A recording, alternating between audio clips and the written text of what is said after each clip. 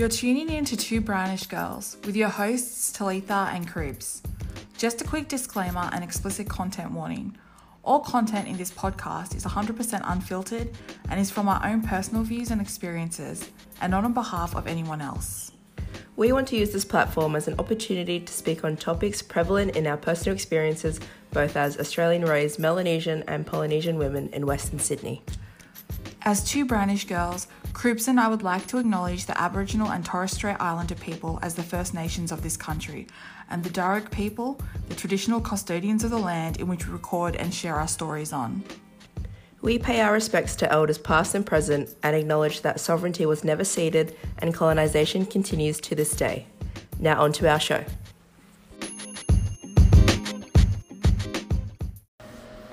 Cribs here. Just want to give a massive shout out and big love to our newest patrons and our first patrons for our Patreon account. Shout out to Atetha, Tejaline, Jose, Taylor and Glenn. Thank you so much for joining our Patreon subscription, and for anyone else who is interested, keep listening. Thanks. It's your girls. Your girls. Talitha and Cribs is a bit sick. and with a very dreary Sunday weather here in Sydney. And so today we're talking about nursing home stigmas, which is a subject that is close to Cribs' heart in relation to it, and is one that she brought up. So what gave you an insight to pick this? It's a very interesting subject. Yeah. Like it's definitely, like I said to Talitha, that there was going to be some topics that I was going to relate to more than she was, but you know, there's topics that you know, we both equally feel in some ways that we should still highlight and try to, you know, like bring awareness to it. And this one specifically came from experiences from my grandma, who has passed back in 2002. She was cared for at home by her like daughters, like my aunties, and then she passed away like at home as well. So I'm not saying that that I was against them caring for her at home, but I just wanted to like kind of understand and figure out like what were the decisions that made them want to keep her at home rather than going through like actual like a nursing home or aged care or seeking professionals. And I see a lot of people on Twitter like just saying like, I'll never send my parents to a nursing home, or you know, they're just very like anti like aged care or like nursing homes in general. So I just feel like it was a really good topic to speak about. And then also my grandma on my other, like on my mum's side, she was looked after by my cousin for like 20 or 25 years of his life, something like that. And then she passed away like probably not too long after she was in a nursing home. So, and then my sister works in aged care. So kind of seeing the side of it where people are very like, don't want to send them to nursing homes, and then the other side where my sister's very like encouraging of it. It's just like, what do we need to bridge the gap?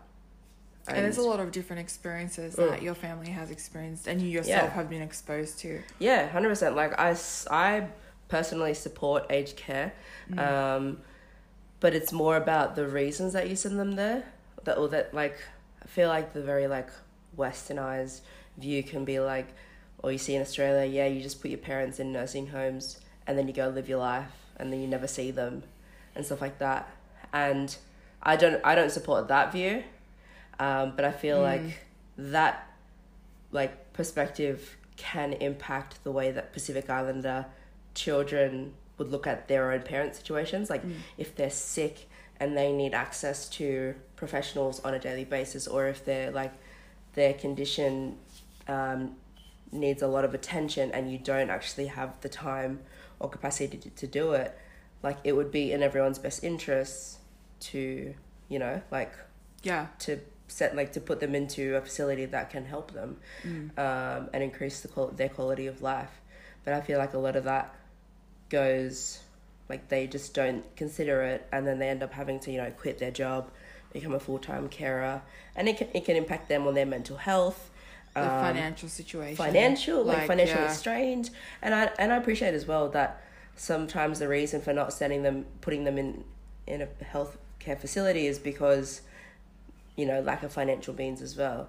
But I think it's good to look at the options that are available rather than just automatically take it on as something that it's your responsibility to, like you got to drop everything and,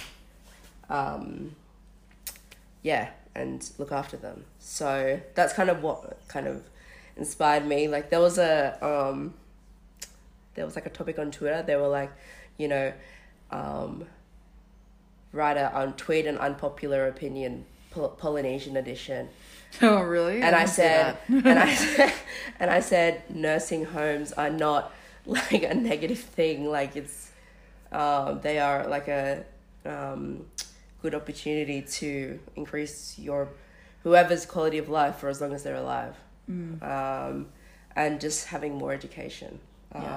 So like, I was thinking that for this first half that we would just talk a bit about, our either either our actual experiences with that or not. And then in the second half, I'll actually just be interviewing my cousin who looked after my grandma and my sister as well, who has worked in the aged care industry, like whatever sector, for about 12 years now.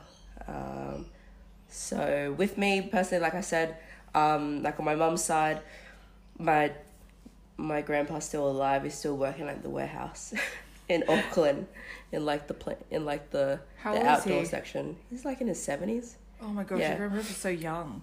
He's got like the smoothest skin in the world, hey. But like everyone that goes to like Manukau, like warehouse in Manukau, they'll like know who I'm talking about. That's my grandpa. So he's still alive and kicking. And then my grandma on my mum's side passed away like 2-3 years ago. I think it was just a combination of just her health deteriorating. And so my cousin looked after her for majority of the remainder of her years in Auckland. Then they moved to Melbourne. He looked after her there. And then in the last year or so of her life, he moved her into an aged care facility. And then, she passed away. On my dad's side, my granddad passed away before I was born. I think a few years maybe. And then my grandma, she passed away in 2002. And she had health complications as well. She passed away at her house. And so, like, seeing those two experiences, and then seeing my sister work in it, like, for the last 12 years, I've seen a lot of the benefits of, being in, like, seeing her work there. And she was saying to me that her company that she works with, their motto is literally just to increase the quality of life.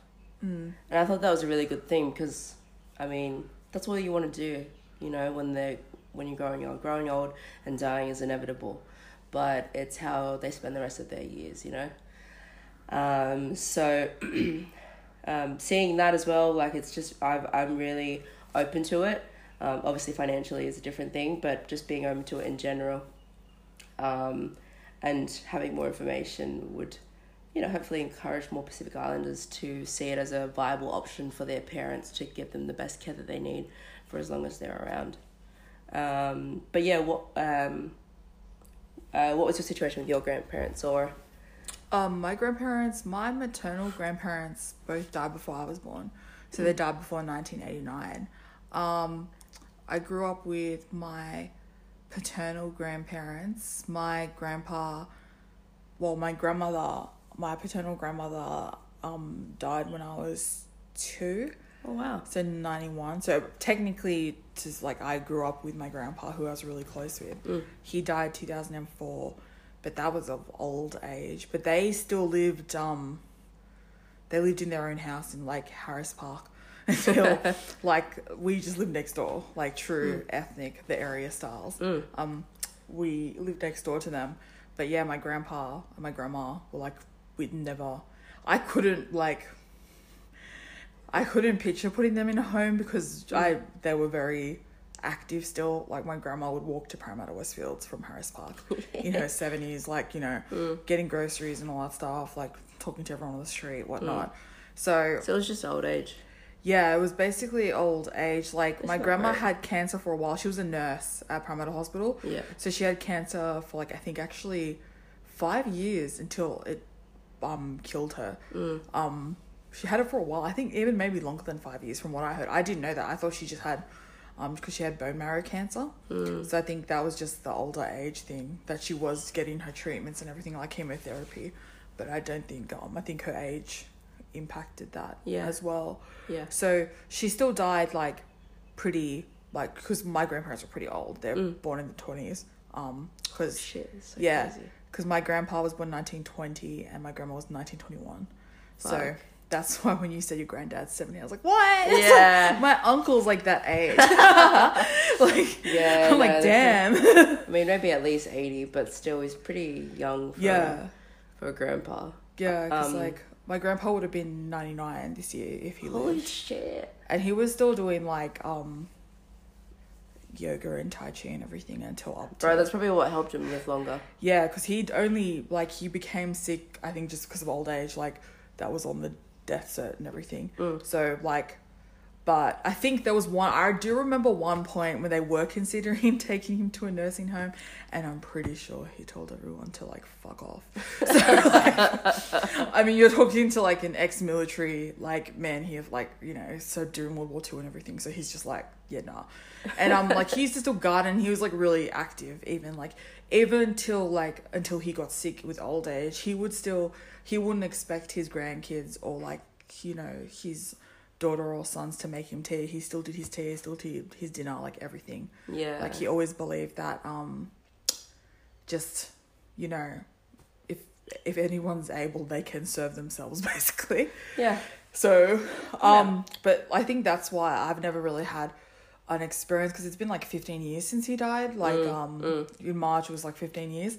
And yeah, like I know there is like a plus to it, because Mum worked in like retirement homes for a while in catering, but then she became like in corporate, like an accommodations manager, so she'd organize like nursing homes and everything. And I know there is benefits for people taking care.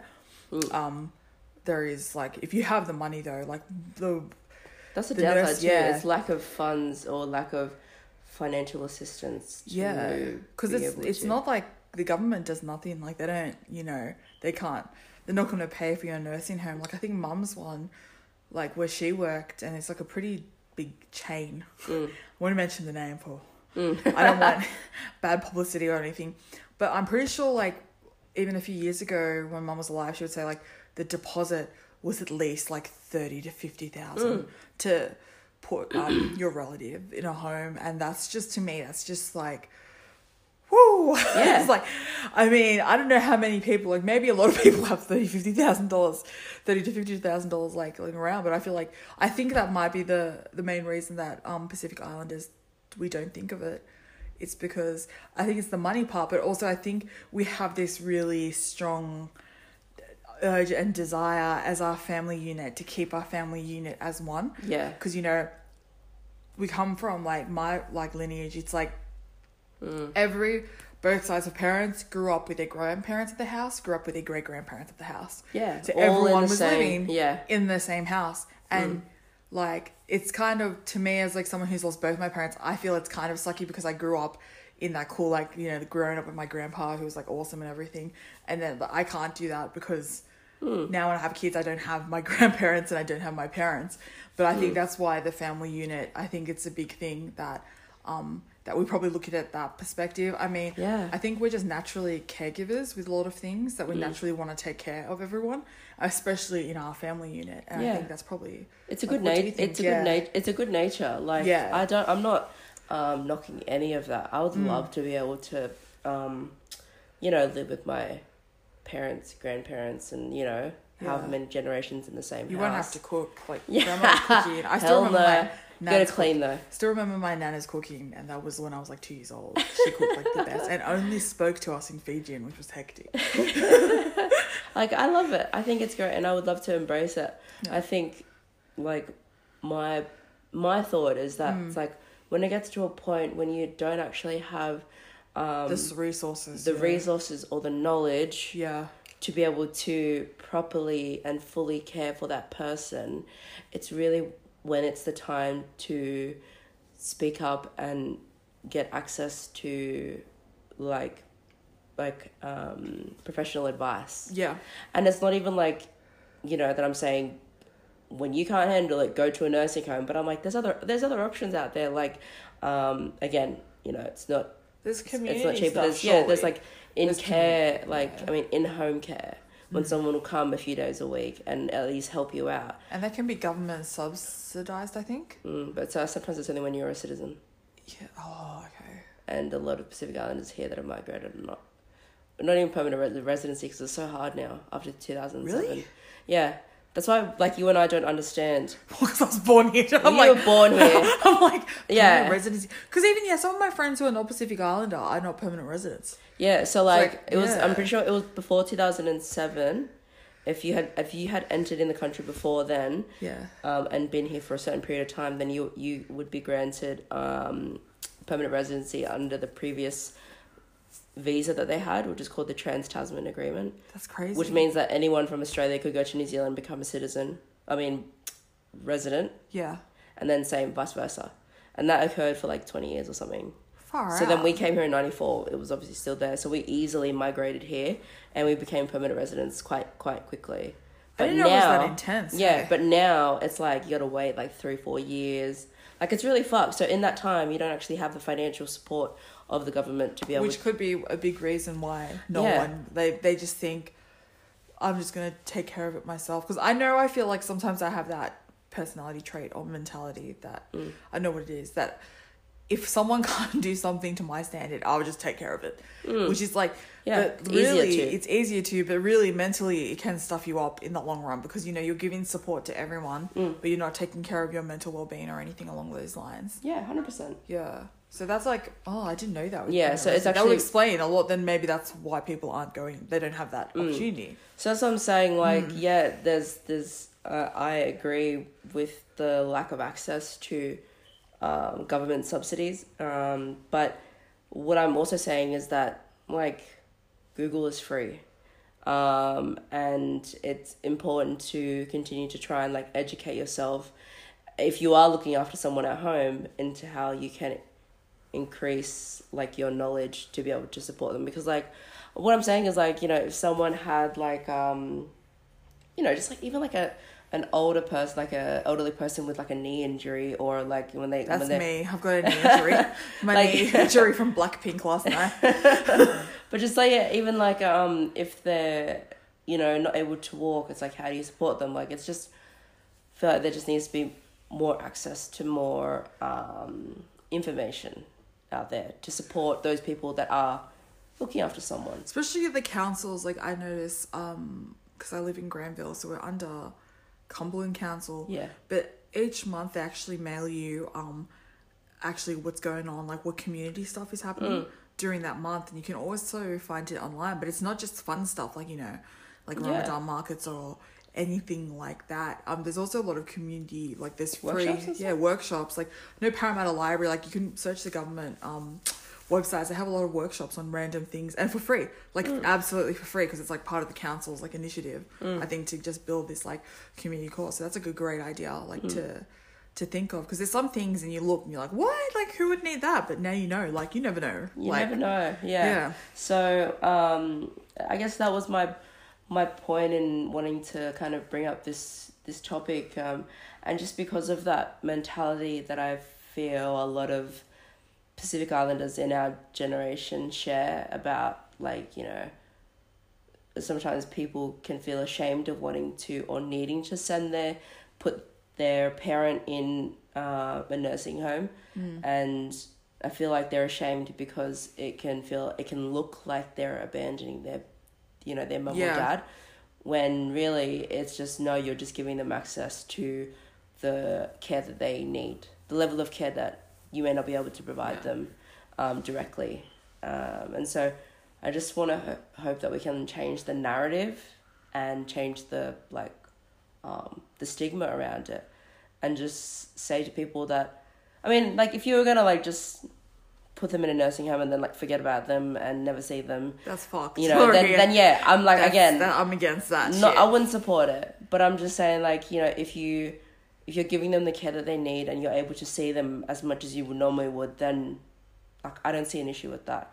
I think also people as well, like, it's like, you know, Pacific Islanders, like, you're meant to take care of your own. Yeah. Someone else taking care of them. Because I know like a lot of friends who are like not Pacific Islander and have openly told me, oh yeah, like my grandpa or my grandma is in like a nursing, I don't visit them. And then me, who was like insanely close to my grandpa, like if you saw my room, the only major picture is like a framed photo of my grandpa from like when he was in his 20s, because he's like my favorite, and then all pictures of him, and then like other family members, but like mainly him that my family teased me about. But I would like, if I could have any time back like with my grandpa, I would. So like hearing people say they don't spend time with their grandparents, like, okay, maybe everyone has their own personal situation where your grandparents were shitty with you or something, but just hearing it, like, oh my god, it breaks my heart, because I'm like, I would give anything to like talk to my grandpa again. Please stop ignoring your grandparents in nursing homes. Yeah. They need support too. I'm pretty sure, like my sister, I mean, she'll talk more about it in the next segment, but she says that it's really upsetting when, like, well, she said for her, because she works in the dementia. Yeah. Oh. So she said that it sometimes actually can be bad when they come because it can trigger them. Hey? Yeah. So she's saying it's just like, it's good to let them know in advance to see if they're actually having a good day to then come. But I forgot what I was going to say. Fuck. I was talking about... But please don't brag about not seeing your grandpa. Yeah, that's not something to be proud about. Yeah, that's stresses me out. Yeah. Only because I have a lot of friends who have their grandparents still, and I'm like so bitter here, like being an orphan with no grandparents. I'm like, damn, I wish I had my grandparents. But yeah, it's again, it's just wanting to change the narrative and not be ashamed to consider it, and to, you know, look at what resources are out there. But the other thing as well is, like I said, I was seeing on Twitter that a lot of people were like, you know, saying that they would never do it, they'd never, not even, you know, think about it. But I think they're, you know, and also being ashamed of it. I think it's important to try and like distinguish the line of, you know, the reasons that you're wanting to, you know, place them in that care. Yeah. I don't know. It's just a topic that like I have very strong feelings about, and I just want to know that there's support out there for those people, and it's not just this is the only option. Yeah, because like I know no one that has, like, I know like no one else in our family has older relatives in nursing homes. Like it's just not a thing. Like I remember growing up and I know like all my like older relatives lived in their own places and everything. Like, yeah. It's just such Actually, I remember what I was going to say. My sister-in-law, I was talking to her about this topic earlier this week, and she was saying that she's literally going through this exact scenario at the moment, where her grandpa died about 2 years ago, and her grandma is like, I guess, yeah, her health's like deteriorating. Yeah. And her grandpa used to take care of her grandma. Ooh. Yeah, and so like now her grandma is like, she was very dependent on other people. Yeah. And so now like she wants my sister-in-law's mum to drop everything and move to the islands and look after her. And people can't do that. Yeah, and that's what I mean. Like, and so like it's even that as like it's the. Then you feel guilt for not doing it, but you can't. Yeah. Like you have to think of yourself ultimately. Yeah, and that's what I'm saying. Like we can sometimes compromise that, and so it's just like, how do we find that line between, you know, because obviously the grandma, like this is what the grandma wants. Yeah. And it's like this is their thinking of it, and it's like that's how in some ways they've conditioned the generations below them to think like that. I feel like it's also like an added responsibility for like Pacific Islander women that irregardless of us being the youngest or oldest, I'm the youngest, for example. Yeah. So is Cribs.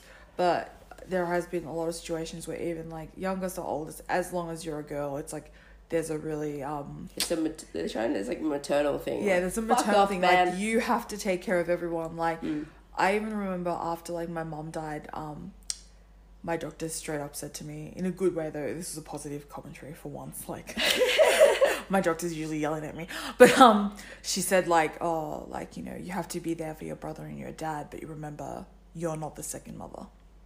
You have to take care of yourself. And because it was funny, because like a lot of people, their first reactions after mom died was like, oh, like at least Maul's got you, like my brother. And I'm like, I'm not a mother. I can barely take care of myself most of the time. I do have the organization skills, like definitely with all that stuff that I am very like organizing, but mentally it does affect you. Yeah. And I think draining. Like I've even discussed this with my neighbor who's also like a POC woman, and she said like, you know, we have, as POC women, we want to take care of everyone and want to do everything and want to have that nurturing thing. And I think now, like, it's the time that we just need to chill out. Like, we just need to take care of ourselves, because we have so much nurturing that we're giving away, but no one's returning it. Which is another podcast for another day. Yeah, definitely. But that's episode. a very, I think, but like talking about that. That's the obligation that like this woman has been asked of. Does she have brothers? I'm not 100% sure. I'm just going to say yes, because I feel like no Tongan family would not have like more than one child. But you usually find it. You usually find, or does she have brothers? Yes, she does. But then like, asking the brothers, the people won't ask the brothers, because the brothers have other things to worry about. What are the brothers worrying about? Like, why can't we all be held accountable on, why is it a gender role still? Yeah. You know, like, that's the bullshit. I agree with that. And so, yeah, I was really interested to see that, like, it's obviously still a prevalent thing at the moment, that people are like trying to find that line of, because at the moment, like 7 days a week, well, out of the whole day, she spends 12 hours alone. Because someone can't, like, someone's not there to look after her. Is she in Tonga? Yeah. So, like, there's 2 houses, apparently. In one house, there's, like, a woman that lives here, or, like, family that lives there. Yeah. But, like, she goes to work, and then and because she wants to live alone as well, she lives in a house across the road by herself all day. And so, to my sister-in-law, if you're hearing this, sorry, I feel like I may have got some details wrong, but I'm pretty sure people are getting the gist. But, yeah, so... That's sad, though. Yeah, and I was just like, I was like, what are you going to do? And she's like, I don't know. It's sad for everyone involved. Yeah. Like, you know, because it's sad for the lady, like the older lady who's there by herself, who is dependent on her husband. Yeah. Now it's like, you know. And then it's like, you know, it just passes on down to the kids. And I'm just like, what do you do? And so, yeah, they're just going, that's their thing that they're going through at the moment. So, I actually would love to come back and find out what happened after, like what happens later. So we can give an update later. Yeah. An update later in the show. Yeah. I mean, later in the podcast. But it'll be good, like, the second segment where Croops will be interviewing her cousin and sister will be a great insight, because that's 2 different situations that they found themselves in. Yeah. In regards to the treatment of our elderly and how we take care of them. And, you know, it's obviously not just a girl's problem, but I feel like it is a very highly Pacific women problem that we're always related like, problem, straight up. We're like the mothers and all that. But even that, you know how we were just talking about gender roles? My cousin, he's a male. Yeah. He's a guy. Yeah. Looked after my... See, that's different. Yeah. And so it's just like, gender roles mean nothing. Yeah. Okay? Anyone can do it. Yeah, exactly. If your cousin can do it, like, yeah. It's just you standing up and just taking accountability for it. Yeah. Especially in this day and age, like, I think we're getting... I feel like we were trying to break down those roles, Slowly breaking down. It's like we wish we had a sledgehammer against the wall, but we have like a little butter knife or something. Even a normal Bunnings hammer, because that's not going to knock down. That's not going to knock down a brick wall. Yo, it's Cribs here.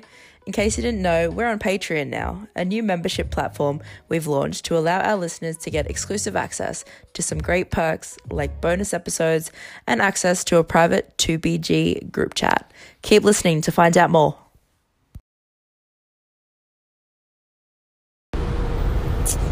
You're listening to Two Brownish Girls, and this is segment 2 of our nursing home stigma episode.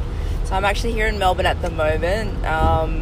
We actually recorded the first half of this episode some time ago, so just finally got the chance to be in Melbourne and with my cousin Tom, who's here with me today, and we're just going to be doing a bit of a segment about his experiences with nursing homes and specifically with my grandma. So thank you, Tom, for coming on to the show. No worries.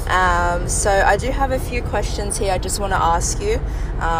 So like I said, the perspective is just coming from him looking after my grandma while she was, both in New Zealand and when he was here in Melbourne. So just before that, would you be able to just tell us a bit about yourself? And I mean, you can go into as much or a little as you like, but just, you know, where you live and how long you've been living here for, and Yeah, sure. So, basically, obviously, I originated from New Zealand. Been living with my grandparents my whole life. When I was about 18, my grandparents split up. And so, from then until now, I'm now 37. I've been my grandma's carer since then. Most of it was obviously in New Zealand, and then when I was about 27, I decided to move to Melbourne. One of the options was to put my grandmother into a home in Auckland, or to bring her. So obviously in our culture it's slightly frowned upon. Well, not slightly, very much so frowned upon to put your grandparents or parent into a nursing home. So that wasn't an option for me, and it never was. So that was it. I packed her up with me. We moved to Melbourne in 2010. And we, so basically I worked full time. We didn't get any benefits from the government, which is one thing that a lot of people don't realise when they come here or they bring their parents here. Yeah. So there was just my single income. She does get, she did get a pension, but I mean, like, it's very minimal. So there was me working full time plus having to care for her. Which was fun. It worked for many years. You know, it worked out. Yeah. And then near the end of her life, so I'd probably say like the last year or two, she started to deteriorate. You know, like my job got a little bit harder. They were getting a bit more stricter on me because I was taking quite a bit of time off for her. And the costs were probably going up as well. Yeah, costs was going up. Medications were going up. You know, it was getting a bit stressful. Yeah. But still, at this point, it wasn't an option for me to put her in a home. Yeah. But fast forward to the end, pretty much 2.5 years ago. Yep. About 2.5 years ago, when I was in the middle of for those of you who don't know, well, you probably don't know, I'm a makeup artist. I'm a full-time makeup artist. By this time, near the end of her life, I was freelancing from home full-time. Yep. So that was my full-time job. And one day I was in the middle of a makeup application, and I heard odd noises coming from the living room. My makeup room was quite far away from the living room at the time, so I stopped my application and said, look, do you mind if I go check on my grandma? Something doesn't feel right. So I went and checked on her, and sure enough, she'd blacked out in her chair. So luckily this was one of my last clients. Well, I had like a bit of a break, and so I was pretty much finished. So I called an ambulance. Ambulance came, took my grandma away. She'd come right by the end, and all was good. She needed blood transfusion, basically. So they gave her a blood transfusion, and they weren't happy for her to go home after that. So they put her into rehab. So basically what happens with rehab is you get given 12 weeks to prove yourself, to become better at, good enough to go home. Yeah. So if you're not good enough to go home by the end of the 12 weeks, your only other option is to go into a home. So she was placed into care for 12 weeks, and nothing changed. She didn't get any better. Her, mobility went worse. She was no longer able to stand up and go to the bathroom herself, which she always was able to. Which I've neglected to mention, my grandmother was disabled. She had a stroke many years ago, and was pretty self-sufficient. Her whole right side was gone, but had managed to become independent, really work around her disability. She never did physio. It wasn't really in our cards to do that, especially with being Pacific Islander or Māori. We didn't do that. No. So we didn't get the option to put her through physio. She didn't want it, but she coped, and for many years, like over, I'd probably say like 30 years, Yeah. 40 years, she was I only fine. ever knew her as disabled. yeah. And she did everything herself. She walked to the car, she walked to the bathroom, she showered herself, she made her own meals, she made meals for everyone. Yeah, she did crossword puzzles. She would send me because she was right-handed. She would still make the effort to send me a Christmas card, and it was like, you know, the writing wasn't great because it was with her left hand. I remember. Yep. Yeah, But she did it. So so she made the most of what she had. exactly. So fast forward back to the story. Got to the end of the 12 weeks, and we had to have the conversation that she had to go into a home, and that was it. Like, I had to choose a home. I had to, we had to go through the process of it. It was quite easy, to be honest with you. Yeah. For those thinking about it, or are struggling to figure it out, like it is actually a really easy process. Very, very, very quick. It can be organised through a counsellor through the hospital. That's how we had kind of got into contact. You're able to choose your own. But yeah, so she's placed into a home. She didn't last very long. But she lasted about 3 months. While the first nursing home, she was there for 2 weeks. Yep. And I pulled her out immediately. What was that? The nursing home, I didn't like the level of care. Or lack of. or lack of. Yeah. Pretty much. The level of care or lack of care was shocking. Not one of the worst. I just thought, it was appalling. I didn't like the way she was treated. Quite often she was told to just, soil herself because it's an inconvenience for them to constantly take her to the bathroom. She was placed in a dementia ward where she was fully of sound and mind. Yeah, that's not for her. Yeah, but that was the only place that they could put her, that they could give her the level of care that she needed. Oh, God. But unfortunately, she was surrounded by, to say, vegetables, Yeah. And, what I noticed with people who get put into care, then I noticed with her, is if you put somebody that's of sound in mind amongst a group of people that aren't of sound in mind, they too become what they're surrounded by. Of course. And she declined rapidly. Really? In 2 weeks, she went from, she enjoyed being in recovery. She was fine. The minute she got put into a home, it's like her brain switched off. And she just went really, odd. So I pulled her out after 2 weeks, found her another home, which I loved. Yep. They were great. They were so good. They gave me free reign. I could come whenever I wanted. They even let me stay if I wanted to. They were great. So in her last maybe 2 months, she lasted in this home. It was a good experience. Oh, that's good. I had good contact with everyone, and they were really good with me. So yeah. Yeah. No, that's good. That's good. And going back to how you were caring for Nan, how did you? I never knew the answer, but how did you fall into that? Obviously there's a bunch of grandkids, but All how did children. Yeah. Oh, sorry. Yeah. How did you become the one to care for her? Well, because obviously we had other aunties as well. Yeah. But, yeah. So basically, what happened is, starting from a young age. Obviously, when I was born, I was the first grandchild. In our culture, we call it whāngai in Māori culture. If you're the first grandchild and your parent is quite young, most of the time you get given to your grandparents to care for you, whilst your parent grows up a bit.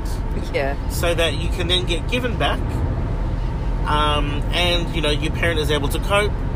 Yeah. So on and so on. But the other beauty of this kind of exchange is that you're blessed with the teachings of your grandparents. Yeah. So they teach you the ways of how things are supposed to be done. Yeah. And then you're given to your parent fully sufficient. Yeah. So then you pass it on to your siblings. Yeah. And that's exactly... that's actually really special. You got to be taught exactly the way that your... Exactly. Grandparents were brought up. Yeah. And that's something that's not really no way. done anymore. Grandparents don't get to pass their legacy on anymore. Yeah, especially in that way. Like, Yeah. my dad, the way he brought me up was his own way. It was Yeah. not the way that my grandparents would have brought him up. No. And so I think that's really special that you get to learn exactly the way that your mum was brought up. Yeah. To then filter it directly down to your other siblings. Yeah. And those teachings. So that's really cool. But the way I got stuck, I wouldn't say stuck, but the way I got, involved. Yeah. Is everyone had left home, obviously. Yeah. All the kids had left home. Yeah. So it was just me, my grandma, my granddad. My granddad obviously had split up with my grandma. Yeah. My auntie had moved home at the time, but she was still, trying to find herself. Yeah, she was quite young. She was quite young. She was struggling to, hold a job. She had, she was fighting demons herself, so Yeah. she wasn't in a good place. So we both took her on at the time. So I wouldn't Yeah. say it was independently myself. No. But then, as I moved, my grandma moved with me, and that's just how it came about. Like, Yeah. But, there's just no other option. Was there ever a thought, though, for you to go back to your parents or mom or dad, per se? Like, Yeah, I was given back. I was given back when I was 8 years old, yeah. but I begged to be given back to my grandparents. You're like, nope. Like, Yeah, no. this ain't it. And I'm just being real candid when I say Yeah. I knew, and I'm not stupid, but I knew that if I had stayed with my mum, I Yeah. could see The her, life?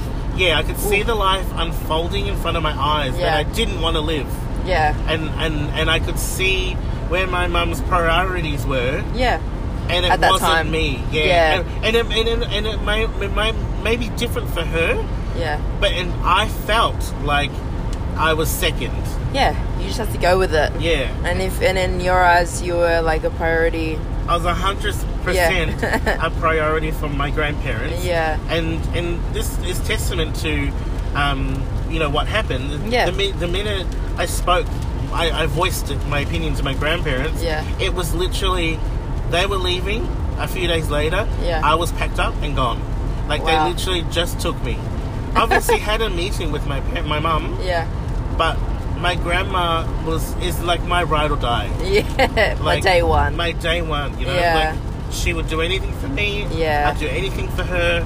And it was always like that. Yeah. That's awesome. That's awesome. And so you said that, you looked after Nan for, a large portion of your life. Yeah. And obviously the remainder of hers. How did that impact you throughout your career and growing into adulthood? Like, what kind of impact did that have, Yeah. career-wise? I wouldn't say it had a huge impact. Like, I was still able to do what I wanted. Yep. I did feel like it did hinder me a little bit because Yeah. I did struggle with decision making, or like morally. Just as a whole? As a whole, Yeah, yeah, not like- considering her? Yeah, well, Yeah. everything was always had to be thought around her. Yeah.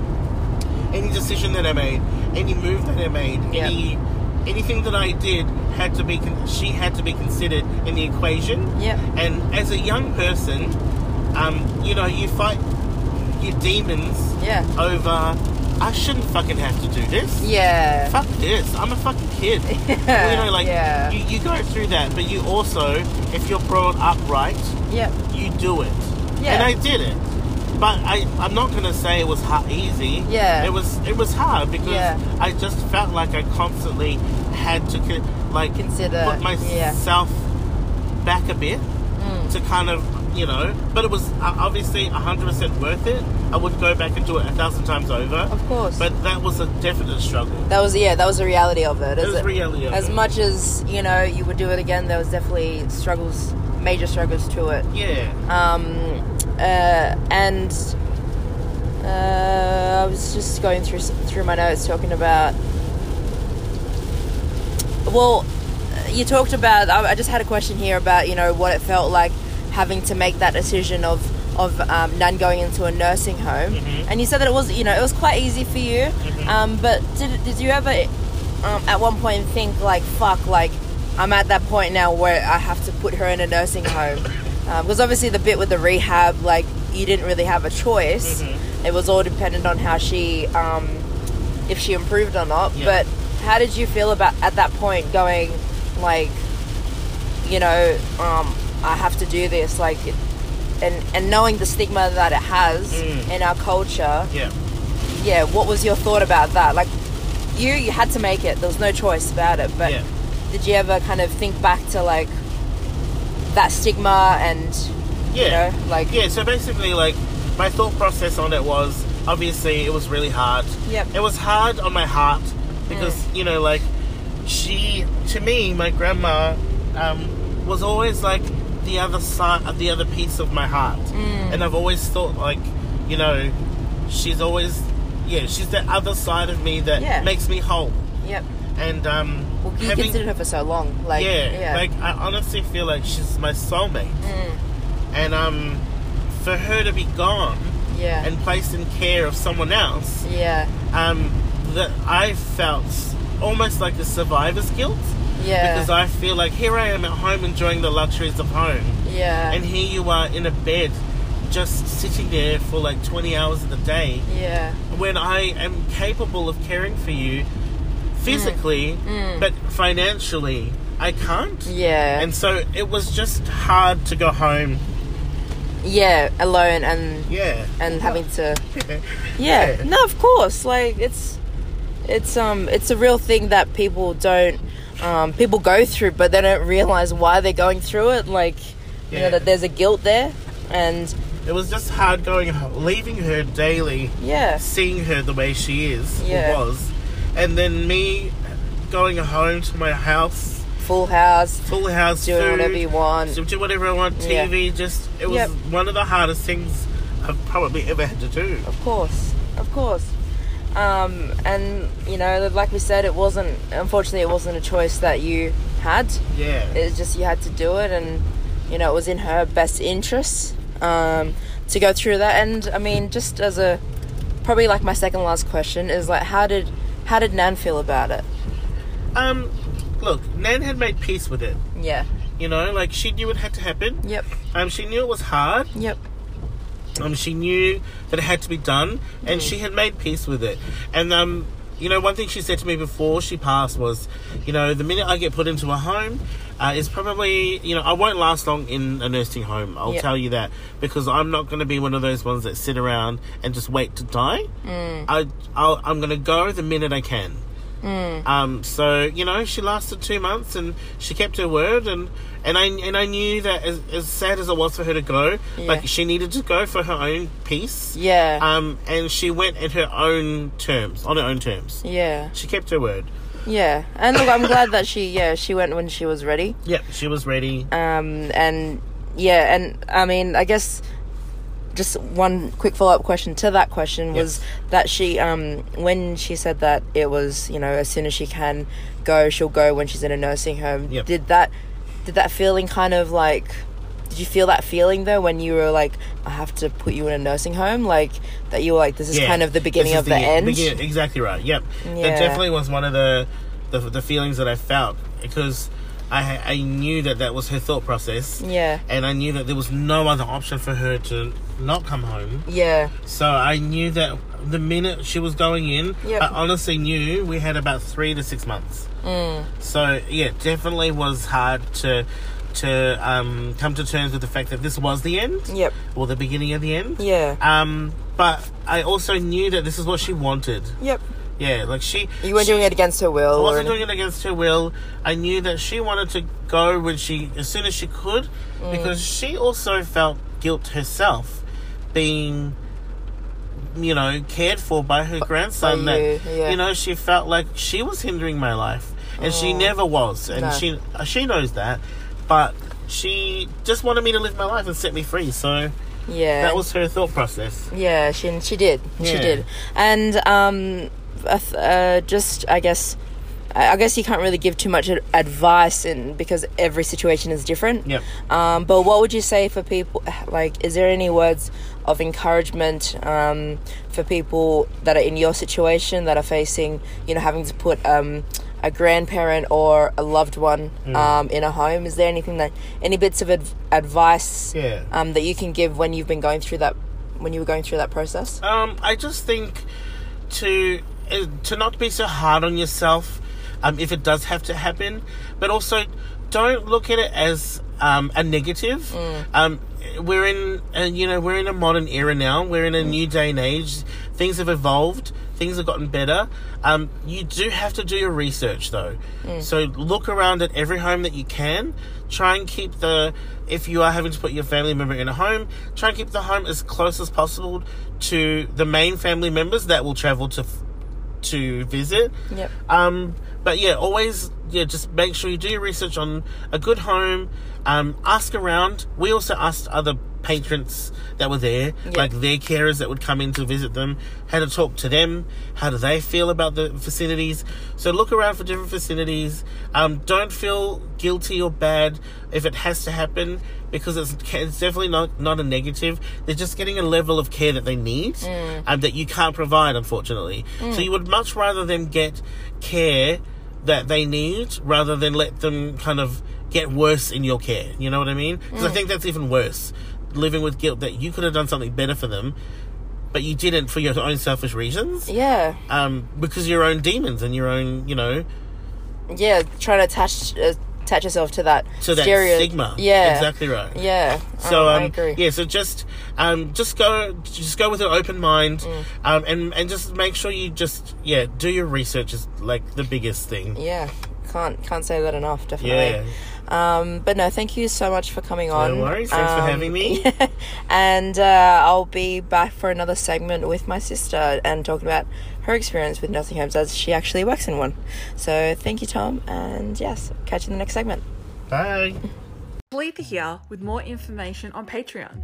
Two Brownish Girls listeners now have the opportunity to support what we do through different tiers of membership for as little as $3 a month, which gains you access to some great perks, including a private group chat with Discord, bonus episodes, and live video chats. This would help us grow and bring our podcast to you on a bigger scale. Find out more and sign up today at patreon.com/Two Brownish Girls.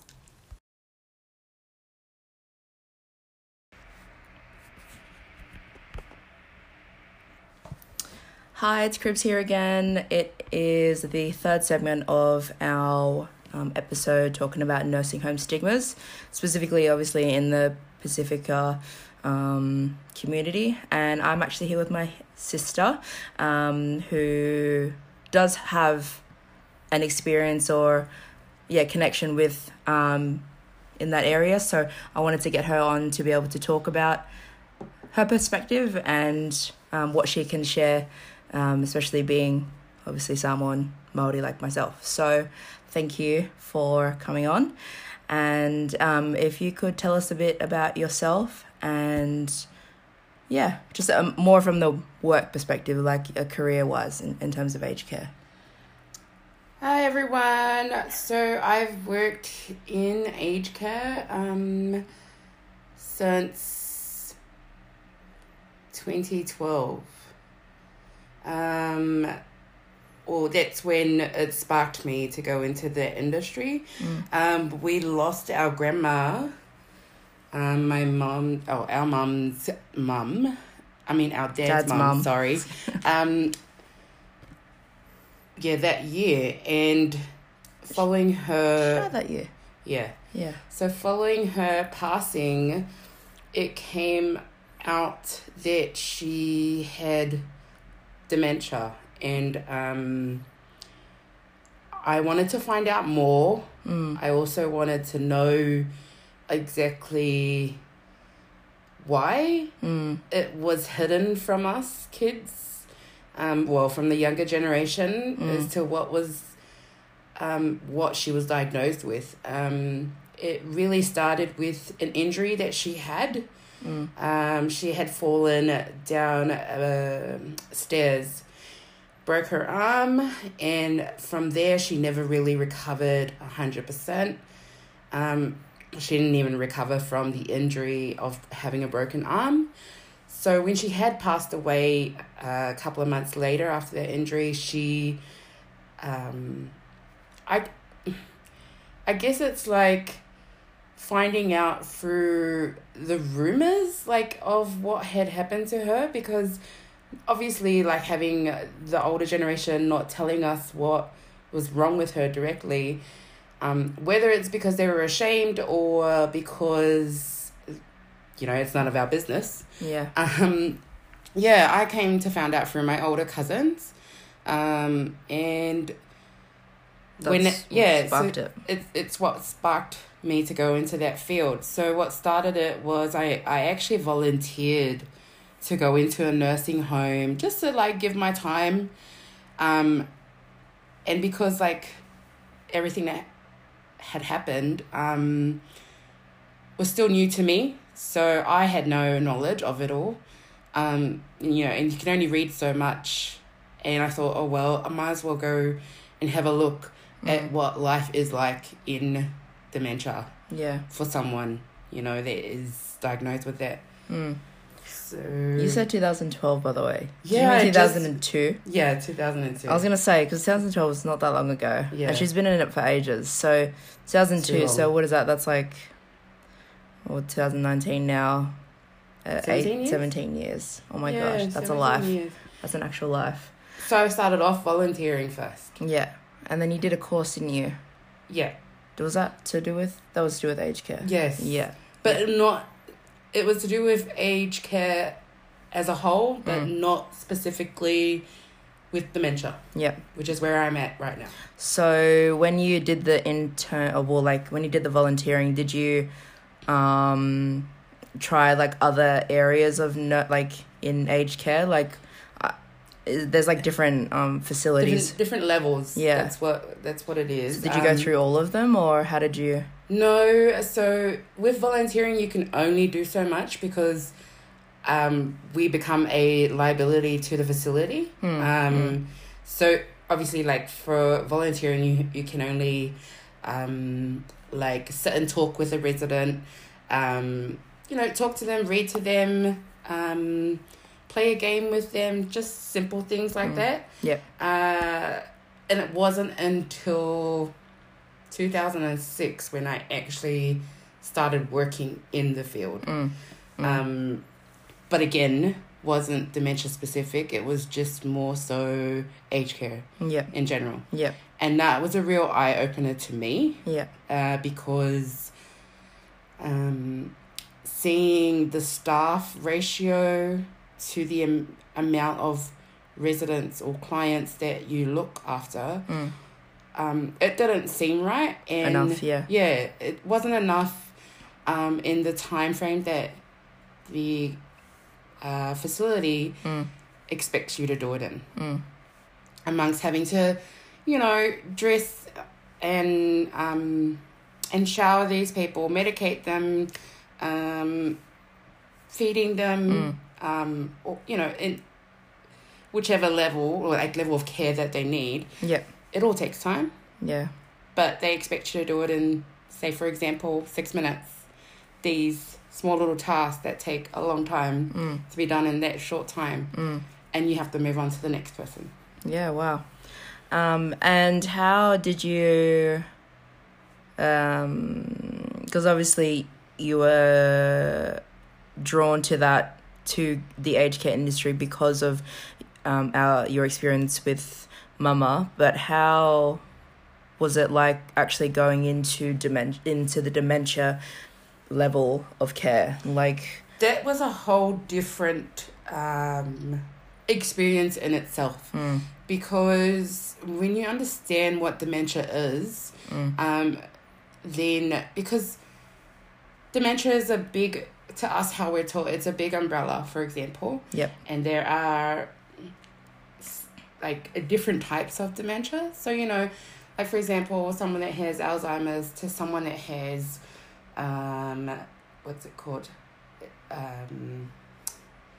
A different type of dementia, like vascular dementia. Again, that's two totally different types of dementia that people have to deal with. Like those needs are different to each person. So yeah, it was an eye-opener for me. I was really thrown because I didn't expect to see that many people with that disease. And also too, like a few times at the beginning, like I thought, okay, this is not for me. Just because the area I was in, like it was really hard to see these people living that life elderly. of like living that life of forgetting, you know, like not knowing, like getting confused, not knowing what day it is, or like the continuous repetitive sentences they were making. It really was hard because I didn't know how to handle that, and you don't get taught like they tell you what dementia is, but not how to deal with it. As a carer? Yes, as a carer. Yeah. I mean, I for myself, don't even know how, as a loved one, like, you know, like your loved one is, has dementia, like how to even deal with it. Like now working in that field, like it's actually taken me that long to understand and not judge those who have loved ones in our facilities. Yeah, and how they... And why they're there. Yeah. And how they grieve, and how it's different for them, and each person that has their own story. Yeah. Yeah. I had a question, I forgot. For our listeners who don't know what dementia is, can you give a brief summary?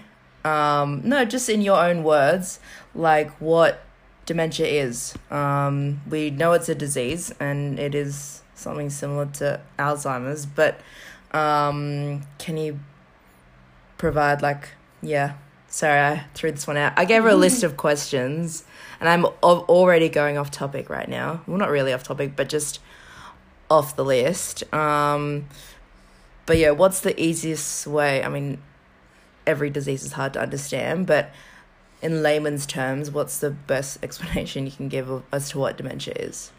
Obviously, Google is free. Do your own research afterwards. But, yeah. Well, the first thing that people would think of is memory loss. And that's a huge part of dementia. But in saying that, like I said, there are different types. Yep. Because it involves your brain. Yep. So different parts of your brain that shuts down. Obviously, that's a different part of a dementia. Yep. And not just saying that, like, you can have different parts and have different symptoms as well to what is listed.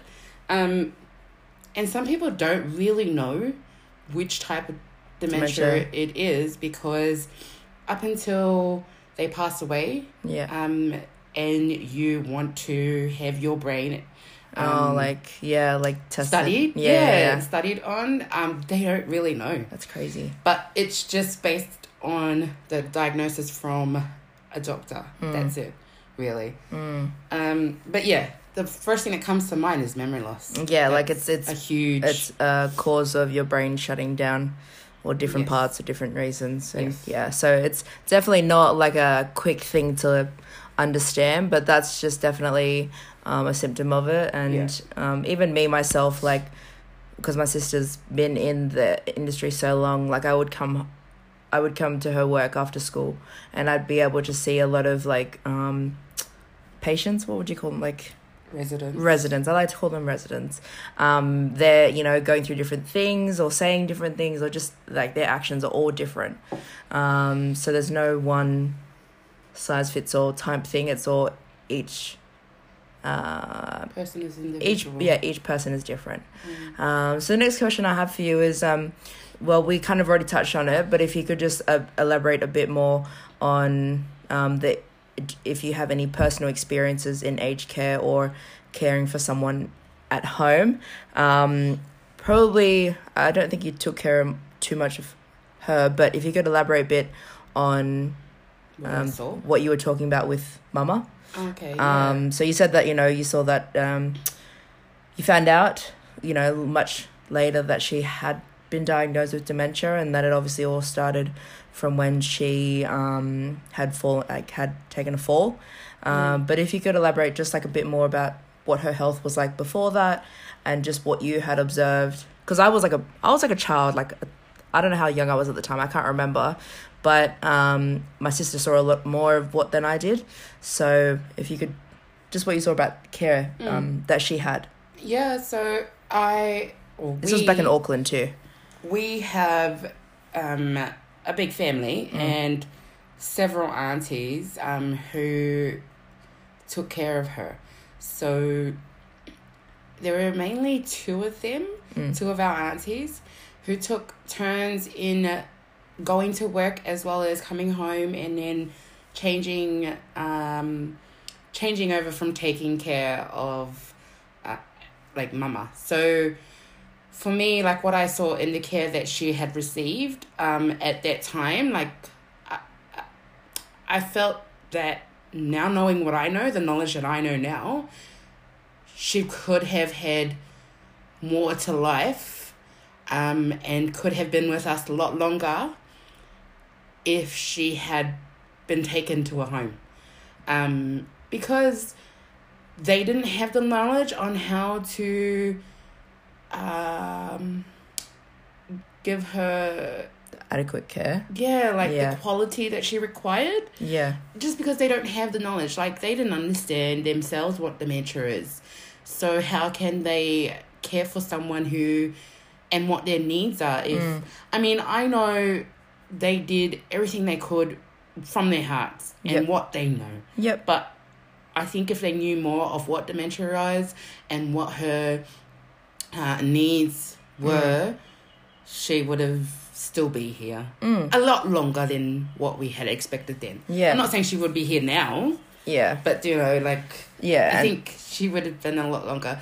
Because from the time frame that I can remember, from her breaking her arm to when she had passed away, was 3 months. Really? Yeah. I didn't know that. I felt that she could have at least been another year for me. Like, if they have... Yeah. Just because because there were a lot of things wrong. It wasn't just the broken arm. No, yeah, so the broken arm led to context. her not being able to walk. She didn't feel like... because she had stopped talking and making any sense. It wasn't until that morning that she was rushed to hospital that I fully understood where she was at in her mind. Knowing now. Yeah, yes. You didn't know back then. No. Yeah, no, you were just not. thought she was just talking some nonsense. Yeah, I was, but at the same time I was like, why is she talking nonsense? Yeah. Because she was screaming. She was in her right mind. Yeah, she was screaming out like, where's my parents? Where's my dad? Where's my dad? She was like in Samoan. She was screaming that out at the top of her lungs, and I'm thinking, I can hear my grandma, and I'm like, why is she talking like that? Like, why is she even mentioning her father? She knows, yeah. And what my aunties were like, you know, trying to tell her was, your father's dead. And she goes, oh, well, go and dig him up. I want to see him. Yeah. And I'm thinking, what? Like, who is this person? Like, that has raised me. Yeah. Talking like this. And for context, she was being obviously cared for at home, in her home. And they had modified the room to, like, I don't know, it kind of almost looked like a hospital like room. So, you know, they simulated that. And was she in, I can't remember, but was she in like that setup before she broke her arm? No. So it was the setup was more so just to help with, she still wanted to be independent. Oh, yeah. But couldn't do as much as she could because of, you know, age-related issues. Really. Yeah, I think they purchased those weights, like the lifting thing. I remember seeing that. I don't know. Yeah, it's like when it's like a sling, and then they lift them up using that. I feel like I saw that. Yeah, back when I was But that was later towards the end. Yeah, where it should have come in earlier. Yeah, because there was a lot of things that like my sister had noticed back then, which with her knowledge now knew that those situations like could have been avoided with just having the appropriate level of equipment and level of care. Like she said that, and this was, I'm saying, we had a conversation about this a few months ago. She said that Mama had bed sores. I remember you saying, because she wasn't being turned enough. And obviously, you know, at that age, if you're bedridden, like you're meant to be rotating every 2 hours just to avoid that. And you know, as she was coming to the end of her life, she had a lot of those, unfortunately.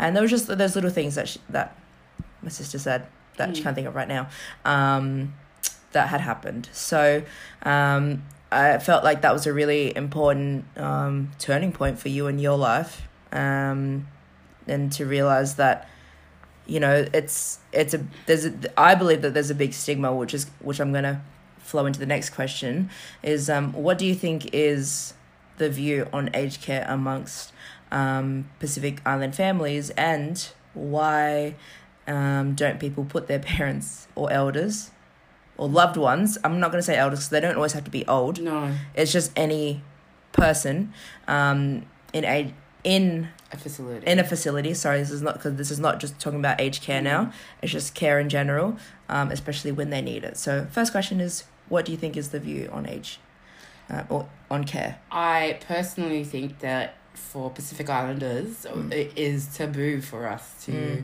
place our loved ones into a facility, because we are taught that we take care of our own. Yeah. And I understand that. And a lot of people do. Except what they don't know is that you can get better care with people that have better knowledge of what it is that your loved one is going through. Do you know what I mean? Like, I mean, if you are more than happy to get that knowledge, then sure. And you are more than happy to, you know, hire out the equipment that is needed. And it's not just one equipment, you know. You're going to need beds. You're going to need, and certain beds. But you're also going to have to modify your whole house. Yeah. You know, a routine of their day, basically, depending on what level of care that they require. Yeah, and definitely being accessible as well. Yes. Yeah. Because that is very expensive in itself. The equipment hiring and all of that. Yep. But again, you know, it is also expensive to put, like, depending on where you put your loved one, it is also expensive in putting them into care. But depending on their age, unfortunately, the government, where they're at, you have to be assessed. Yeah. By a certain team that comes out to see what level of care they require, where they are accepted into, like, you know, what's in your area that's available to them. Yep. And again, like, it's different. There are so many different resources out there. You have to be willing, you know, to gain that knowledge to know where or what it is that you want to do with them.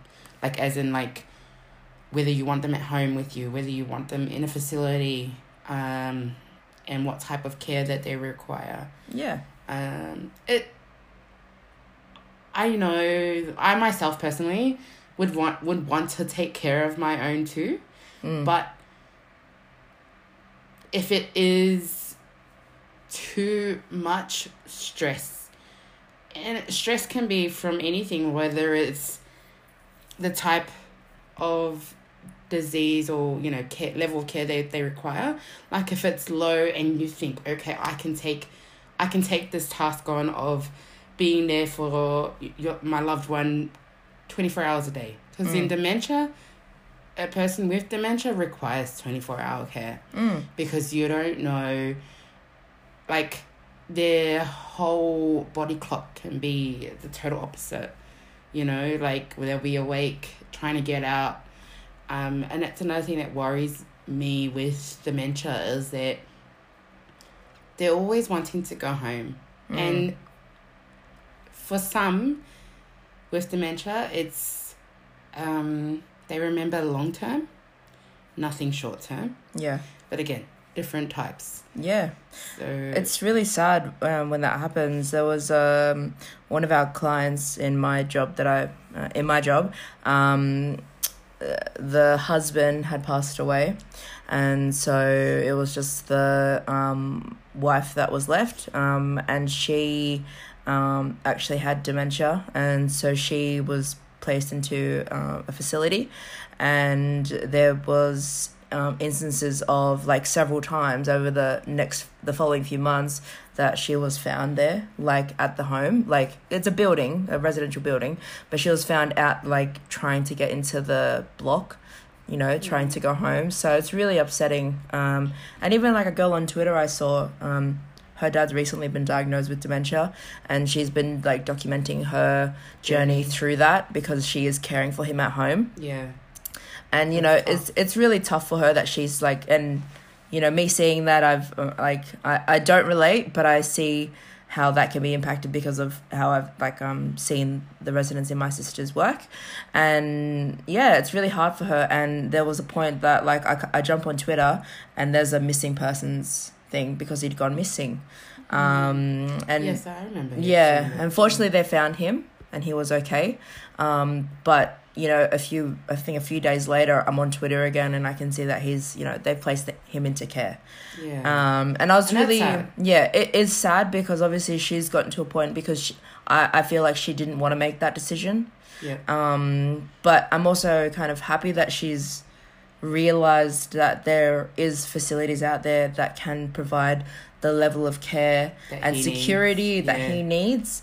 Because like my sister said, it's obviously also financially straining for Yes. people to, if you have the money, if you have the means to modify your house, but it's not always possible. And I'm sure that obviously him going into a facility is also costly as well. But I guess you got to think about the long term and trying to Keep him safe. definitely. And unlike my grandma is trying to improve his quality of life. Yeah. Especially just for however many years he has to come.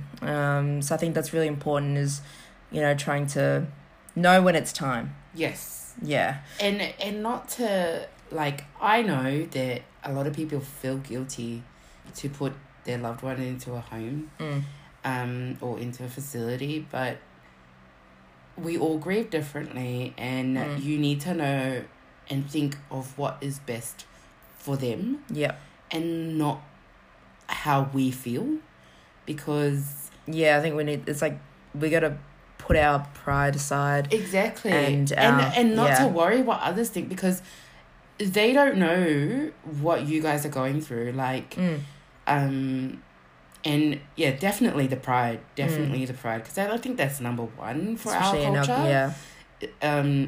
That no, it's wrong to put them in a home because it makes us look like, okay, we couldn't even take care of them, but it's not that. No, It's no not way. that at all. No way. And I think obviously each situation, each scenario is subjective. Obviously, if people will have an opinion, if your grandparents or your parent or a loved one is in good health, and you're like, why are you sending them there?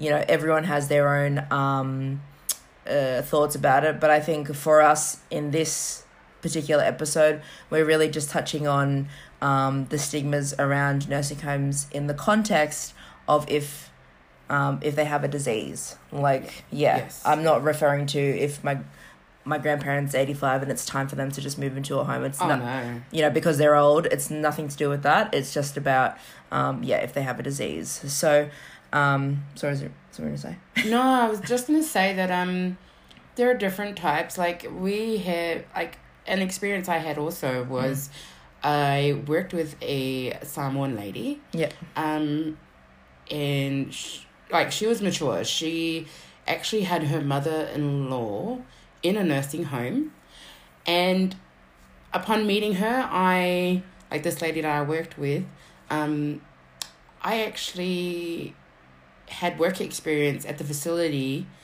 that her mother-in-law was in. At that time, I didn't know it was her mother-in-law that I was actually looking after. Yeah, weird. Yeah, and then when I come to find out, because I said, look, in all the facilities I have come across, because now working where I am, Yeah. I do have to go out to different places to assess certain people. Yeah. Whether they are right for coming into our care. Yeah. Just because being a dementia-specific facility where I work, some other facilities don't have that level of care that they require. So it's up to us to go out there and assess them.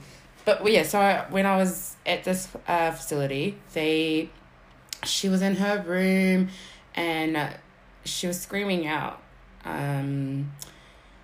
like for attention at that time. Anyways, I walked into her room and she's talking away in Samoan, and I'm like, what?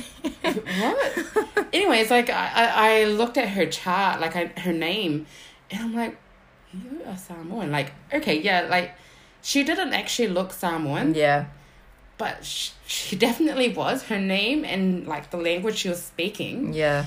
And I had a carer who was Filipino at the time that was on the ward, and she come around and she goes, oh, it's all right, like trying to calm the lady down. And I walked in, I go, do you mind if I talk to her? Look, I don't have the best Samoan, but I went in there asking, and I asked her, like, how are you, and, you know, what's wrong? And she replied that she was hungry. And she goes, so I spoke to the Filipino carer, and she goes, oh. I go, yeah, she just wants something to eat. And they're like, oh, she's been screaming out all morning. And I go, did she have breakfast this morning? Yeah. And she goes, yeah, she ate. And I go, okay, well, can you just see what you got that you can just give her? So she came back with a sandwich, and she was more than happy. That was it. Didn't hear a peep of her until later in the afternoon. Unfortunately, that for some people is traumatizing, knowing that, yes, their loved one's in the facility and you don't know the kind of care that they're getting. Unfortunately, you know, we do not have interpreters. Yeah, it's just, yeah. But for us in our facility, we ask the families to give us as much knowledge in that language that they speak. You know, just for keywords that we can look out for that they want. Yep. You know, like, you know, if they're hungry, if they're tired, or if they're in pain. That's a big one. Is pain, hunger. Yeah, so, like, you know, it's not easy. No, not at all. Not at all.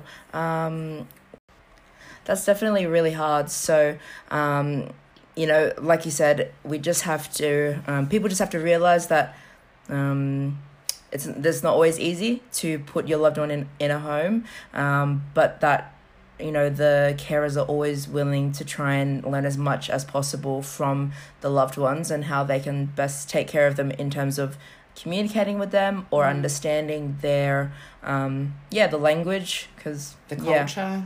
Yeah, that must have been a real big shock to you, though, to see a Samoan lady in there. Yes, but I did ask the lady that I worked with. Did she have dementia? Yes. I did ask the lady that I worked with as to why she wasn't being taken care of at home. And the lady that worked with me, she said, because she had young children on her own, and being that it's her husband's mother, like, they couldn't take care of their young children, as well as take care of her with dementia. Yeah. And I totally understood that, because I'm like, that's a big task to take on. Yeah. To have young kids, have a loved one with dementia, or just like almost like home. Full like care, like. But she was bedridden, this lady. Oh. So that's even more strain on the family. Yeah. And her husband is an only child. Oh, I was gonna say. So there are no other siblings for him to go, hey, mum needs help. Can you help by taking care of her? Or can you come and help me out? You know, so he was an only child. She had siblings, but, you know, she's got a mother of her own too. Yeah. Who didn't live here. She lives in Samoa, but so that's a big task. Far out. Yeah, I was just going to say, was there anyone else that could have helped? No, unfortunately. And that made me understood. Yeah. You know, from a different perspective. Like, everyone's circumstances are different, but also, like, to understand where they were at. Yeah, of course. And so obviously working in aged care for so long, so like 17 years, I'm sure that it's changed your perspective of aged care as opposed to how we feel it is Perceived. Obviously not by the, like, you know, it may be by the majority, but it is perceived by some people in the Pacific Island community. So can you elaborate I feel like we already know the answer, but can you elaborate yourself in your own words if your perspective has changed on care, like facility care? If not, what has it made you understand? It's changed a lot because I now see with eyes wide open that there's so much need for these facilities. But need for everyone, you know, it's not just for Pacific, like our community. Yeah. But for all. Unfortunately, it's not the easiest decision to make, but I feel like from what I knew back then, it was just an old people's home. Yeah. And now I feel like it's for anyone that is diagnosed with dementia.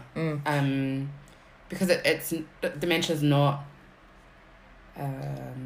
it's not just like for old people. It could affect anybody. Any age. Yes, we do have young people in our facility as young as 40 that have come into our care. Wow. And that to us is early onset dementia. And do you feel like that's also changed your perspective on, you know, nursing homes are where like people go to die?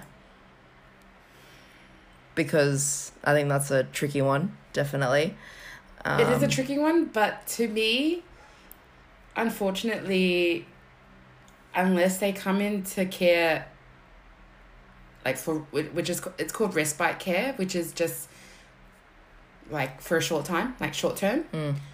Majority of the time, if you come into care, as a permanent resident, then you just go through the stages really until the end. So and like that's the reality of it. It is. Like obviously there is respite care, which is where they're there just to give you a break, basically. And everyone needs it. Everyone needs it.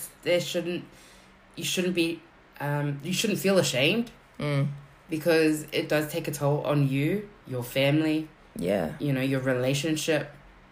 So many ways. Yeah, definitely. And look, like I said, obviously there's a stereotype about that, but like she said, there is a reality of it that if people do come in with dementia, it is the view that they will be there until they pass. But what I think is important to know, which kind of comes into my last question, is that even though it is the end, it is kind of the last season of their life, that they'll be having the best like quality of life as possible. I think because people just think, oh, they're just gonna go there and rot, but like what I've seen in my sister's work is that they're there like having Christmas parties, having like, you know, doing activities and stuff. And it's like, we have theme days. Yeah, they do. They really do. I used to go to them. I really did. Yes. And so it's like, yes, it is the last season, but they're having a good time whilst they're there. You know, making some good memories. And so the last question I have for you is, what are some things that you would like to share with our listeners about breaking down the stereotype of aged care / facility care? And like what's just your perspective, and what are some things that you'd like to share that we haven't already, or just kind of summing up what we've already spoken about? I think gaining knowledge. Yeah. Is a huge thing, like looking into what it is that your loved one has, and what it takes. Like you need to be able to understand what it takes to take care of them. And not to be ashamed of reaching out and reaching into the resources that we have in Australia. We're so blessed here to have so much out there for us. And I know that it's a lot to take in for those that don't have the means. It could be financial stress on you guys, but look at the quality that they would be able to have in their life if they were given the resources that, you know, that they can better do. I'm not saying that you can't take better care of them, but if you are willing to take on task and you need to know what you're in for. Yeah, basically. Like, it's not easy. No, there's no sugarcoating about it. Like, caring for a loved one in any state it's a full-time thing. Yeah. And if you're committed to giving them the best quality of life you can within your financial means, then you need to just assess if you can give that, and if not, you know, do you have... See what help there is out there that can also be, like what help that is out there to better your knowledge to taking care of them at home. Yeah, totally. Like, we're not saying just do it. Like, just send them to a home. That's the purpose of it. Nah, definitely not. Like, you know, like, because we're both Samoan and we, you know, we believe that as well, that we want to look after our own and give them the quality of life, because, you know, I feel like us as Samoans, we're so, we're real nurturers of our own. So, yeah. I think definitely that's a key takeaway from this segment. Is there anything else that you'd like to share before we sign off? No, I just, like I said, just gain knowledge of what, and do your research in the facilities. Look, a lot of things come up on media. Unfortunately, they don't see what we have to deal with every day. And, you know, there are always two sides to a story. Yep. Also, I work alongside so many Pacific Islanders. That's cool. Which is a great thing. And again, you know, we ourselves who have worked in that field understand. But it's not for everyone too. Yep. It's okay to not... Yeah. To realise that it may not be for you or your loved one. But I would say, like, if need be, give it a go. Yeah. You know, like, it may not be what you want it to be, but, there's no harm in giving something a go, or, you know, like, don't be afraid to hear what other people say either, like... Yeah. Because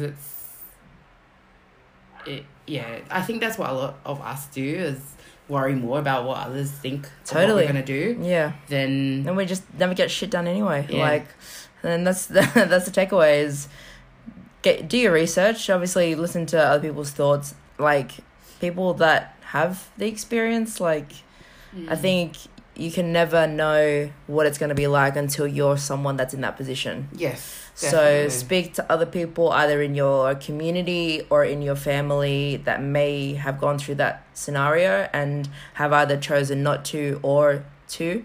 But just you got to list your pros and cons out. Like, you got to give either option a fair go. You can't just look for all the reasons to say no and then, you know, like... It's not going to help you. It's not going to help your loved one. No. So, yeah, these are some takeaways that we thought would be just helpful for anyone going through this decision, this process. And I hope that this episode has been insightful. Obviously, you've got the first segment from me and Talitha when we talked about just our personal thoughts on it. And then you had the perspective from my cousin Tom, who was caring for my grandma for a big chunk of his life. And then you've had the perspective from my sister, who's been in aged care for 17 years. So I feel like that's enough experience to give you a very educated and real understanding, especially then this is obviously from the perspective of being in Australia. We can't speak for what it's like in New Zealand, and the levels of care that they provide. So thank you for listening, and thank you for coming onto the show. My sister, she's rolling her eyes at me, but she's saying thanks in her head, I'm sure. We'll speak to you next week. Bye.